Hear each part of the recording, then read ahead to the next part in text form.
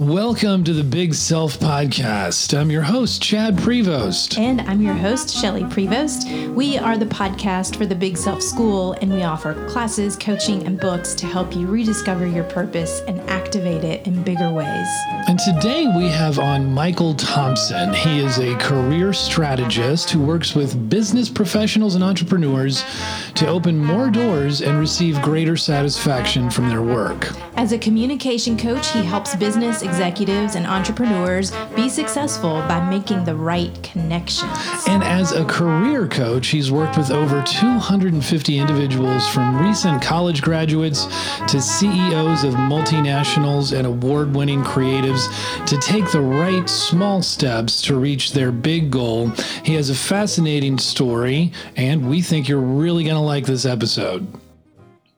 And Michael Thompson, welcome to the show. Hey, Michael. Hello. Thanks for having me, guys. Yeah, we're glad you're here. Yeah, Michael, you have got such an interesting story. You grew up with what you term severe social anxiety. You had a stutter, and could you tell us about what that was like? And then what did you do to, when you finally decided to take on a job that was going to challenge you in a whole new way? Yeah, growing up, I had a severe stutter, and I didn't know what social anxiety was until probably I was 20, 25. But I was just like extremely shy. And I've kind of always liked to express myself, and I wrote, and I used to write a lot, draw, play sports. But in terms of like making friends, I was dreadfully shy. And I took a job straight out of college in sales as a way to just the whole plan was just to screw up to gain some confidence. And I ended up excelling at it, which really surprised me. It took about a month for me to get to find certain strengths I had, but I excelled at it. And within a year, I was managing teams, became the corporate trainer, was in the top 10 of the company, and it was a big company. So it was interesting that one decision really altered the shape of my life. So can I ask you a piggyback question with that? Because I was reading your article on Business Insider. Let me go back up here. I have a stutter and it's made me become a better leader. Here's why. So I'm curious, you give some really good examples. You share your story in this article. What did you learn? Leadership isn't all about, I think, what we think it's about. You learned some different skills and actually became, it sounds like more influential, had a little bit more power because of what you learned. So what is it besides just talking and communication that you learned through this process? I think it's a big question. And that article took me 3 weeks to write. It's like it's like the story of my life in 5 bullet points. So it took me a long time to do it. 3 weeks. I didn't write anything else in that time. I just stared at the blank page, day in and day out. And it was just for me, I think I had to become self-aware faster because I couldn't rely on the main trait you think of a leader as somebody who's out in front. So I had to learn how to support from behind, and you have to speak, but if you can identify what's valuable to people, that's a valuable trait. And so I think it was naturally I was empathetic, I think, and I was a listener, observer. So I just think I needed to push myself out into a scary situation. And I saw those traits for the first time. So with the stutter, I was just consumed with this weakness, and I didn't see the things I had underneath. And that helped, I think, with the connection with the guys on my team is because I couldn't do it alone. We all kind of had to do it together. And in certain environments,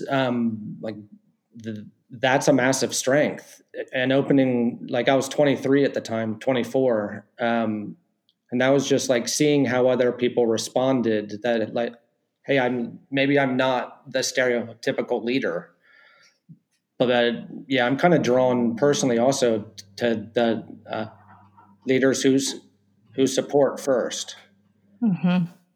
So it was a good thing to learn early on. It's not just charisma, confidence. And, Yeah. like you can go kind, caring, and maybe it takes you a little bit longer, but yeah, it doesn't have to.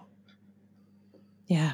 I love that. Yeah. Those are the leaders that inspire me also, Michael. Yeah, just the servant leadership style is very much what I'm drawn to. You also say in this article, stuttering taught me the importance of giving people room to lead themselves. What do you mean by that? Yeah. So when I think I explained in the article there, it's like my first week of that job, the corporate train, like we had to like break off in pairs and do role playing. And I was scared to death to do it. And my manager saw my expression, and he pulled me aside and he put me on a phone alone in a room and just left me there. And he was like, "Hey, just get comfortable." And that like Wow. really like, yeah, it's like, that's like a turning point in my life, I think, is like seeing that, like, it was just like, wow, like the guy, like, yeah, he was obviously observing me, and he didn't just throw in the towel. He was like, well, maybe he needs to do it another way. And I really think that is like, you have to give people room to discover like themselves in a way, and also like their strengths. And there isn't like one way to do something well. And I think if you like give people space, like most people want to do a good job and they're hard workers. And it's just like, you just have to like give them room to kind of explore for themselves. Especially now, I think there's a lot of opportunities, like you can work remote, so you kind of have to be self-sufficient. Mm-hmm. And you're just like, the leader shouldn't be holding your hand, like more guiding you. So that was a really important experience to like feel firsthand, and like not just see or hear, but like physically feel that. Like it was a cool thing. And he was like an alpha too. So it was really cool seeing the contrast. And I really like that of he was like the confident, but like deep down, he was also an extremely observant, caring guy. Sounds like it. What a gift. And it sounds like you were exposed to some a pretty unusual example of maybe pretty high level, high functioning self awareness from some leadership, which I think is pretty unusual.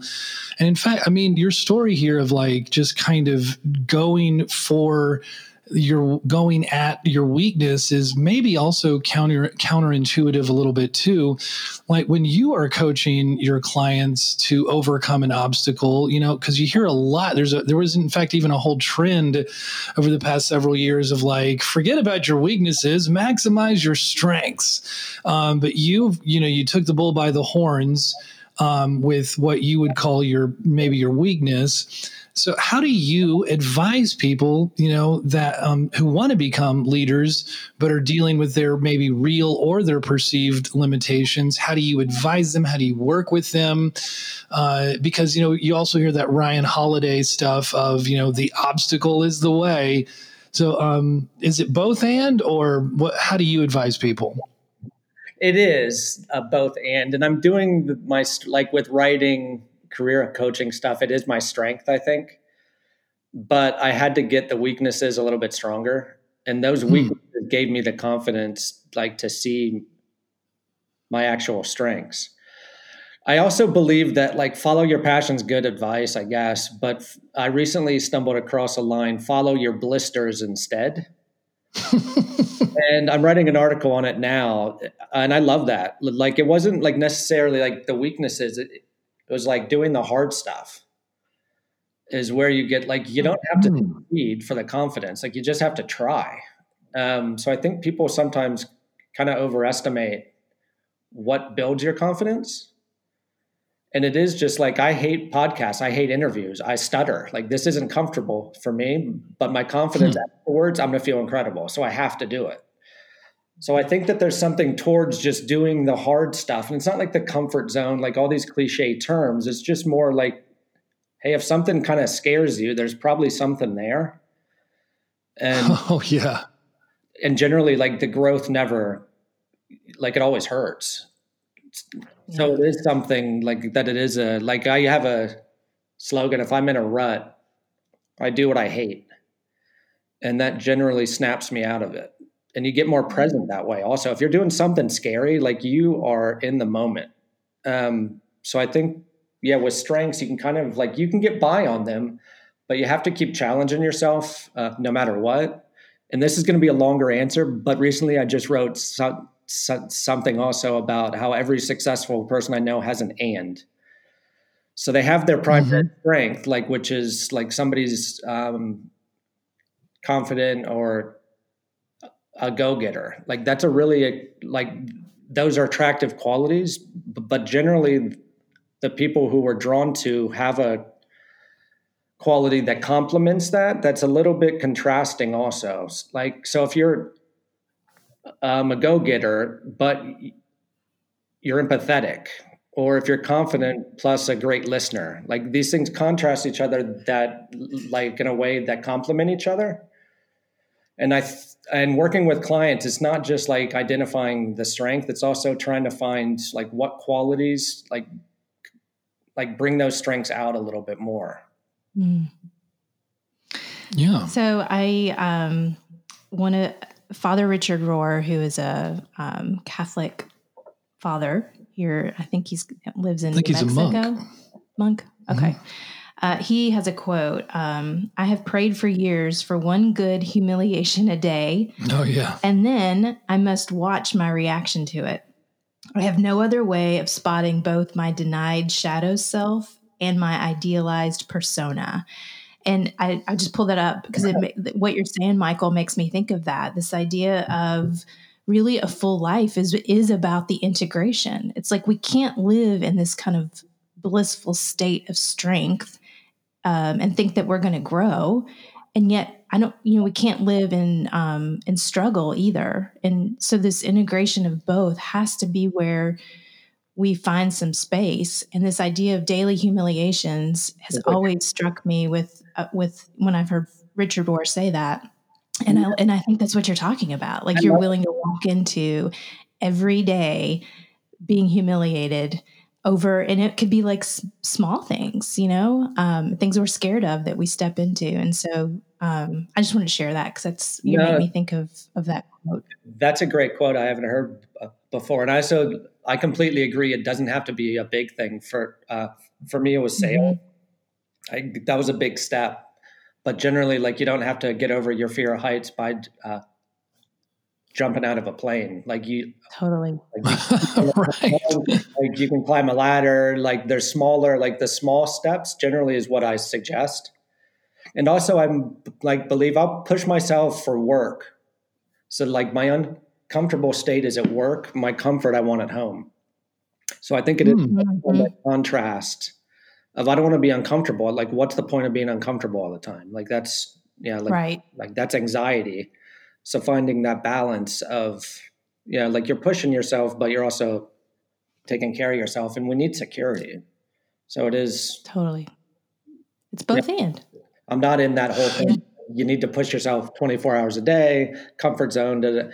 No, you like we need comfort. Like, that's the reward sometimes.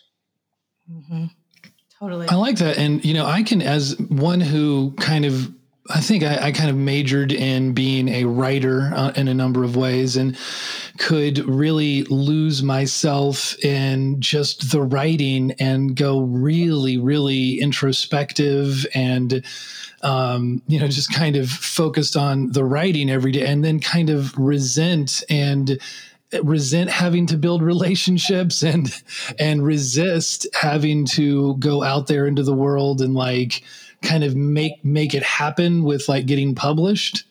So yeah, that was a learning curve that, I mean, as much as I do love the podcasting that we do here, sometimes, thinking of all the technical things and reaching out to other people, it's an exercise, but you're right. It does feel really rewarding. Yeah. I think at the end of the day, it is it's the stuff we don't, it's the blisters, it's the stuff that I recently read the IKEA effect. Have you heard this before? The IKEA effect. What is that? Yeah. If two people buy furniture from IKEA, like the person who values it the most is the one who puts it together. So if you buy the furniture, you don't have that attachment. It's like when you cook your own food, it should taste a little bit better. So I think that's there's something to the craftsman mindset that I think is really important in our careers. That for you, if it's the technical stuff, that's not fun, but knowing how to do everything, that's kind of where the appreciation comes. Yeah. That is so true. I think a lot of what your story is in general from the 35,000 foot view is about building resiliency, and in some cases, maybe even through failure or struggle. I think that's a big theme that's emerging here, how to bounce back after setbacks. Could you tell us the dramatic story about the day you lost $250,000? How did it happen and how did you respond? Yeah, I don't know if I want this as the slogan of how to fail in your career, but before you start though, Michael, real quick, I just read your Medium article about this, and it is so stinking good. I was emotional. And I excuse me, I see myself a lot in that story. My own experience over the last few years, and so I can't wait to hear you share. To hear you talk about this, because it was really powerful. So just wanted to say that. Thanks. Yeah, it was actually that article was really long, and fortunately I have a great editor at Medium at Forge who made that post shine, I think. But that was good. I was waiting 12, I started writing 4 years ago, and I waited for that one 3 years until I was good. And that story, it was a big one. So I kind of wanted to have the skills to be able to tell it. And fortunately I had an editor who had those skills, but yes. So when I was 25, I guess I was in the mortgage industry in the United States and during a boom, so I got lucky and I rolled the dice with going down to Central America, and I bought a house in a resort. The idea was to flip them. And I had a business partner there, and his dad, after 5 years, I was about to sell the last one, and I called them and said, "Hey, I'm about to sell it." And they said, "Stop. We'll buy it from you." Long story short, the day that I was supposed to get the money, they called and said it wasn't going to happen. And then I later learned that the dad had changed the deed of the property to his name and sold it out from under me. Is that even legal? No, it's not legal. And I actually just a month ago, after 13 years, just signed, he's the man who did it. We were supposed to go to court in the middle of October. And the day before the hearing, he called our lawyers to negotiate finally. Golly. So we had a piece of land that's valued somewhere around what the house was just a couple weeks ago. But I don't know if I'll ever be able to sell it, just because of the climate. There's problems in Costa Rica now. So I think it may be 10 years before I actually see a dime, but maybe I will actually see something from it. But that was that I went off the deep end there, and I started drinking a lot, drugs, smoking, for about a year and a half. And I got on a plane as kind of a Hail Mary to Barcelona. And I met my wife, I lost 60 pounds in 60 days, not planning. I just got in shape. I moved to Spain and I had to walk everywhere. I didn't have a car. I didn't have any money. So I had to eat cheap. And I got in shape, and I met my wife probably the day after I lost the 60th pound.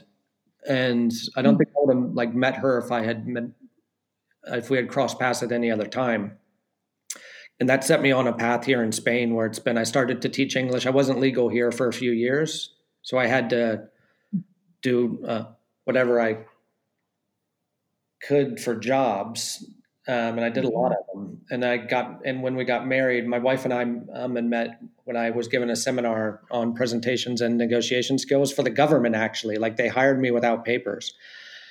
And when I got legal, I started to like the teaching English moved in to coaching, sales stuff, and entrepreneurship. So that was it feels a long time ago, huh? 12 years ago.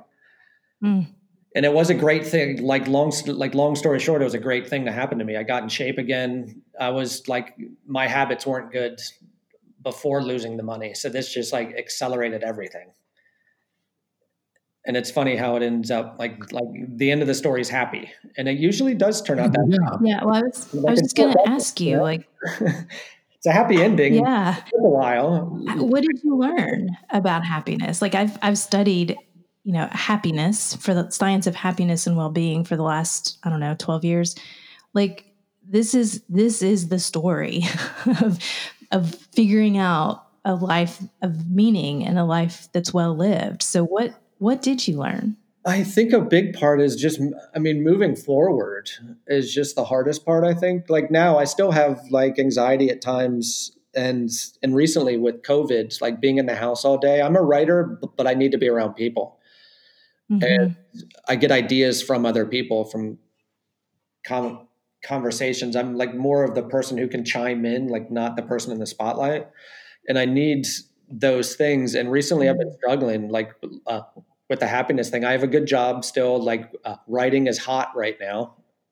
Coaching's starting to turn around also. And it is like, and for me, it's just like I have to force myself outside each morning, and I have to I have to get moving. And I think like movement is like, it creates emotion, it creates everything. And with happiness too, I guess like the big thing is I'm not always going to be happy. Like learning that like there is no state of like a permanent state of happiness. And it is just learning to kind of, if you can string together certain moments throughout the day, you're probably doing a good job. Yeah. And this comes back also to doing the things that a little unconventional, is like I usually do things like I hate or that don't make me feel worse. So I go to the gym. I don't like the gym. I don't like writing, but I feel great after I do it. So it is finding those, like that sense of accomplishment. And then, kids, family is always a big thing. But for me, I need the relationships. I need like a little bit of exercise each day, and I need to kind of do the things that I don't want to do to get the sense of accomplishment. Yeah, totally. And what struggles are you seeing with your clients right now and other busy professionals these days from the pandemic? How have you, seen things maybe made better from the pandemic, or how are you seeing it maybe create more struggle for people? I think I was speaking to someone like a group of women about like what they've learned from this experience. And like the number one answer was that they did a good job with their kids. And I thought that was a really interesting, like the kids did all right. And that like, that's a reflection of you as a parent. But just like a lot of the struggles, I don't know if it's certain struggles in particular, or it's like more just being fed up and frustrated with having to be inside all day. In Spain, we had 90 days, close to 100 days. We couldn't, like my kids didn't see grass for that time. And it is just like the balance. Like we had to go out for like a half hour a day, just for food. So it was just more like learning how to deal with your frustrations. Like this may be the hardest thing we have to go through until we find something harder, but it is the particular specific things with clients. Yeah, lots getting used to working from home. It's not as great as people think it is what I'm hearing a lot. I think people like miss the human connection. I think that is something that is like, yes, we have Zoom now and it's easier to work from home if you want that. But I do think that a lot of people are realizing that some kind of mix is probably needed. Yeah, I remember. Yeah, it's like careful what you wish for. You want to be working from home? Well, here you go. I'm like for me in Spain, it's difficult. I have to have calls with people, and it's something I have to be proactive in doing that, because it is easy just to lock yourself inside all the time. And and in the long run, that's not how I want to live. So I think we're all trying to kind of with coaching. I'm not necessarily coaching through this experience. It's more like what I'm doing now. I'm starting to get more calls now as people need jobs again, and going through the steps of it's like to stand out now compared to a decade ago has changed a lot. So it is. How do you make friends online? Like that's a massive skill now, and trying to help people navigate that new change is, I think there's going to be a learning curve with it. Yeah. I feel the same way. Like I'm working at home. I love it. I love the creative solitude of it, but I'm finding that I'm not as productive without people. Like I need conversation, I need ideation, I need challenge from other people. So it's been, excuse me, it's been a little bit of, I don't know. I thought I was always really productive. And so now it's disheartening to see that it's harder for me to get going. I did want to ask you this question. And Chad was telling me that you've written about how to develop your self-awareness in just 4 minutes a day. I'm super curious about that. Talk about It sounds too good to be true, but I am. Yeah. Tell us about that a little bit. Sure. So this is an exercise. It's just like the end of each day, pull out a piece of paper, draw a line in the center, and write the word love up top and the word hate on the other side, and think back through all the things you had to do throughout the day that you either loved doing or you hated doing, and also the people around you. And this is too good to be true, but what it does is you'll immediately see patterns. And with self-awareness, that's the name of the game. And it will also, you'll get excited from seeing those patterns that you'll begin to explore yourself more. So with meditation, that's a bit like doing an hour a day it's a massive step for people. So there has to be an entry point. And that exercise for me is just a simple one that anybody can do, that is hey, maybe this isn't too hard. It's not time consuming. I see a benefit, and it just that serves as the spark. So I think if you want a habit to stick, you need to give yourself some easy wins, and you need to start with small things that are very achievable. And that exercise, I let you. It's clickbait, but it really does. Yeah, it sets the stuff in motion. Yeah. Yeah. No, I totally see that. I love, it seems just from what I'm reading and learning about you, you have this kind of simplify philosophy. I don't know if you'd call yourself a minimalist, but there really is something really, really beautiful and profound about the simplicity. These things don't have to be hard. You don't need a bunch of crap in your closet. I loved the one thing you talked about with the hangers, and I'm going to do that starting January 1, by the way, simplifying my closet. But I love that you have that thread through all of your writing and all of your work. And I think there's a lot of people that are really craving the simplicity that it seems like you live in your own life, and teach people to work toward too. Yeah, it's not a big secret. There's no secrets, I don't think. And I've been hearing more and more, I'm not saying anything new to anybody, and the things I write is just a easier way for people. And I think you get through the clutter. And I think it's probably from stuttering. And I'm also in Spain, where I have to speak, Spanish or really slow English. So I think, I bet. I don't use big words. And it's usually simple ideas done consistently are usually what, creates change in somebody. But it is a Right. fun thing is like, how if this, like, there's a Tim Ferriss question of like, what, I forget how good, what if this were easy? I think it is. Mm. It forces you to like think of that thing. And a lot of things aren't that hard if you break them down. Yeah. Yeah. Well, you say, I think you write at the end of that article that you live in a slow country town. I know it's near Barcelona. Shelley and I were there in 2015. One of my favorite cities in the world. We really liked it, but it didn't seem like a slow country town. It seemed pretty bustling. I'm in, I'm about an hour outside the city now. Okay. Nice. Yeah. How nice. Yeah. So I bet that culturally alone, it's the pace of life is a little slower.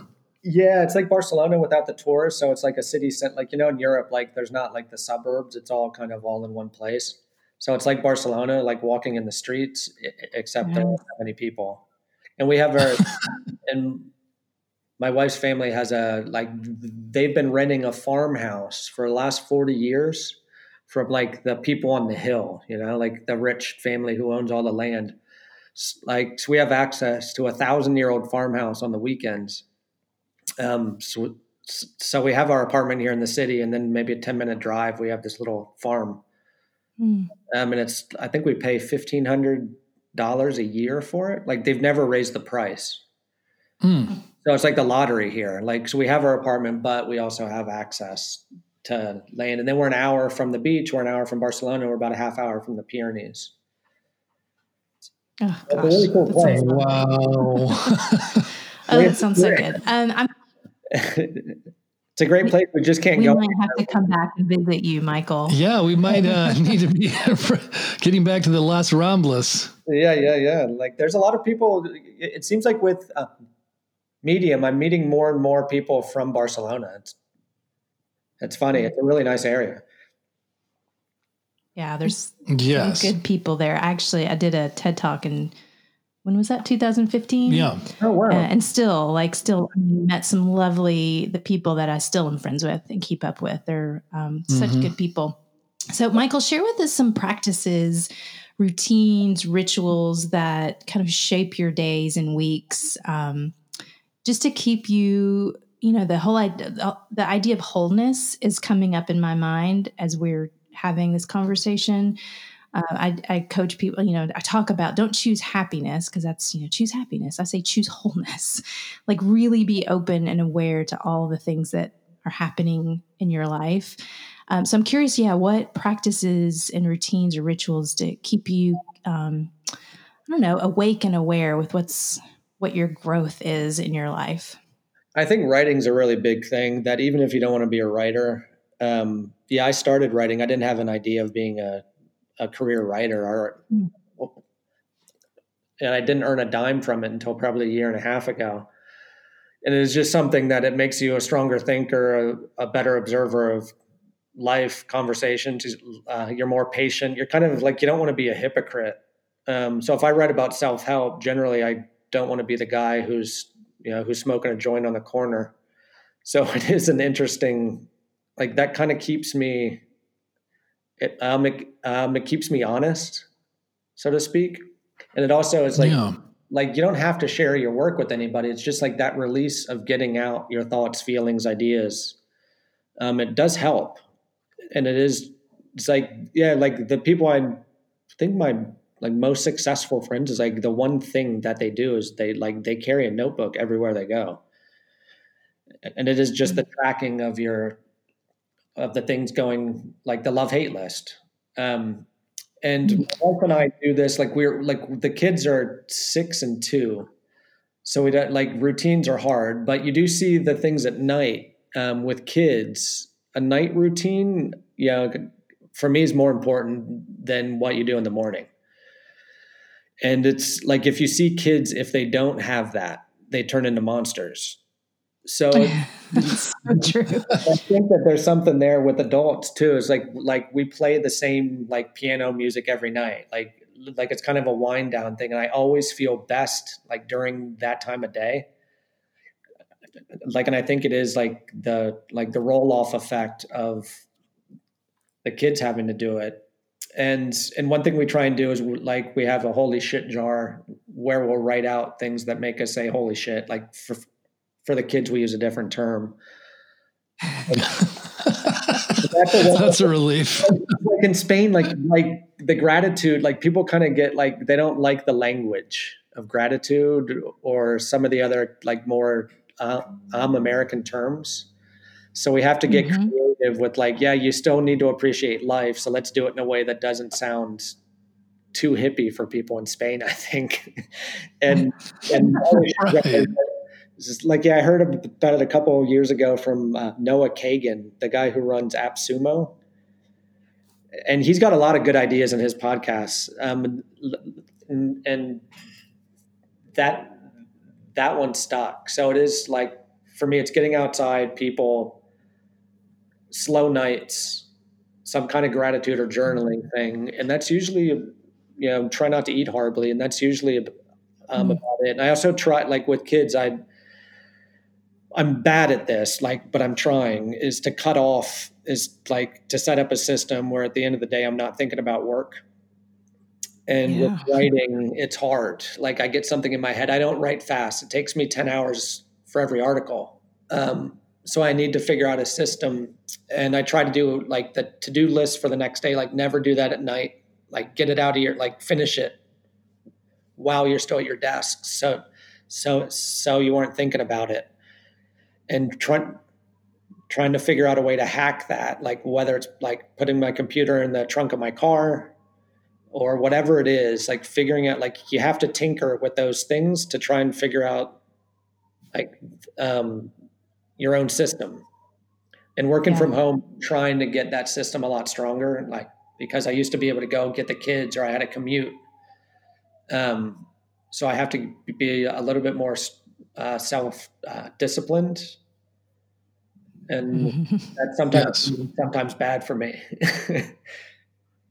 Yeah, I mean, I think for all of us. Yeah, I see people write articles of the discipline. It's like it's hard. Like it's not like if you fail at it, like you can't beat yourself up. It's just like try again. But there's no win or loss with it. And I think people sometimes do get like, I'm not that kind of person who can do that talk in their head, which is really dangerous. So it's just like being conscious. Yeah, I think being conscious is just the key to basically everything. Yeah. Absolutely. We just talked to a productivity coach, Melissa Gracious, and she was like, just go for 80%, don't go. It's very true. That's one of my favorite things is like the truly confident know how to hold themselves back. And I love that thought of it is the 80, like just do one good thing every day and it's going to add up. I love that thought from Melissa. It's very true. So one good thing every day and one daily humiliation. There we go. That about sums it up. That's the recipe. Yeah, I'm a big fan. Go ahead. I'm sorry. For me, I'm not a big productivity guy, but I really like Dan Sullivan. And he's the founder of Strategic Coach. And he does, he leaves 30% of his day with white space on his calendar. Yeah, I've heard about that technique. So he does that first, like, and that serves a reminder, like that forces him to kind of think of like, hey, like I only have 5 hours to work now. What tasks have to get done? And he caps himself at 3 points. And I generally, that's for me, I think is probably like the best tip is like get those 3 things done each day. And if you finish early, enjoy the day. If you don't, like you may have to push harder, but you're going to get there if you do that. And yeah, I love that thought of like get your, for like wife and kids, if they're your priority, like schedule your time with your wife and kids first, or like the free time first. Like that is a good reminder that we have a life and not a career. That the older you get, I think the more you start to realize that. Yeah, well, totally. yeah, that's a great message for everyone out there. I think just right there, I mean, slow, deliberate steps during this time of, well, not only this time of crisis, perhaps just as you go onwards, day in and day out. Michael Thompson sharing a little time with us today for this week's episode of the Big Self Podcast. Michael, how can they get in touch for you if they, want a little coaching or just to find you in your writing? Sure. I'm on Medium. I can send you a link. But my website is mikethompsonblog.com. And I'm actually, we can link both of this. Yeah, a friend of mine is actually redoing it right now. So I'm going to have one with all the bells and whistles probably in the next week. And I like LinkedIn. I'm not on social at all, except for LinkedIn. And I think I'm the same, Mike Thompson blog on LinkedIn also. So between my website and there, that's generally where I am. Awesome. Well, fantastic. We're going to share the love, and thank you so much for spending some time with us and our audience. Thanks for having me, guys. Yeah, Michael, I just want to say thank you for sharing your story and kind of the ups and downs of it, and being honest about it's not all great. There's struggle involved, and that's where you've learned the most. And so I talk about that a lot as well, and I think that's going to really resonate with our community and give them some inspiration to find meaning in the stuff that's hard right now. So thank you for that. Thank you very much. Thanks for tuning in to the Big Self Podcast. This episode was brought to you ad-free by the Big Self School. And if you have been a part of the growing community from around the globe, 34 countries by last count that are following these episodes on a weekly basis, we love your presence. We are so glad you're listening. We hope this process is making a difference in your life. If you would be so kind as to help our online visibility by giving us a review on Apple iTunes, we would be deeply grateful. We're starting this podcast from scratch. We've been doing it for a year now, bringing content value to our listeners at least once a week. And your support in even this one small way, well, I'm going to call it a big way. It's a big way, and it will make a big difference. Thank you, as always, for tuning in. Our guest next week is Chris Collins. He's a big selfer, playing a big part in his local community. He is a chiropractic healer, helping the whole person. And we talked to him about what it means to build community, how we can do it now in this new normal and year into a global pandemic now, and how we can form strong connections now. Can't wait to share that one with you.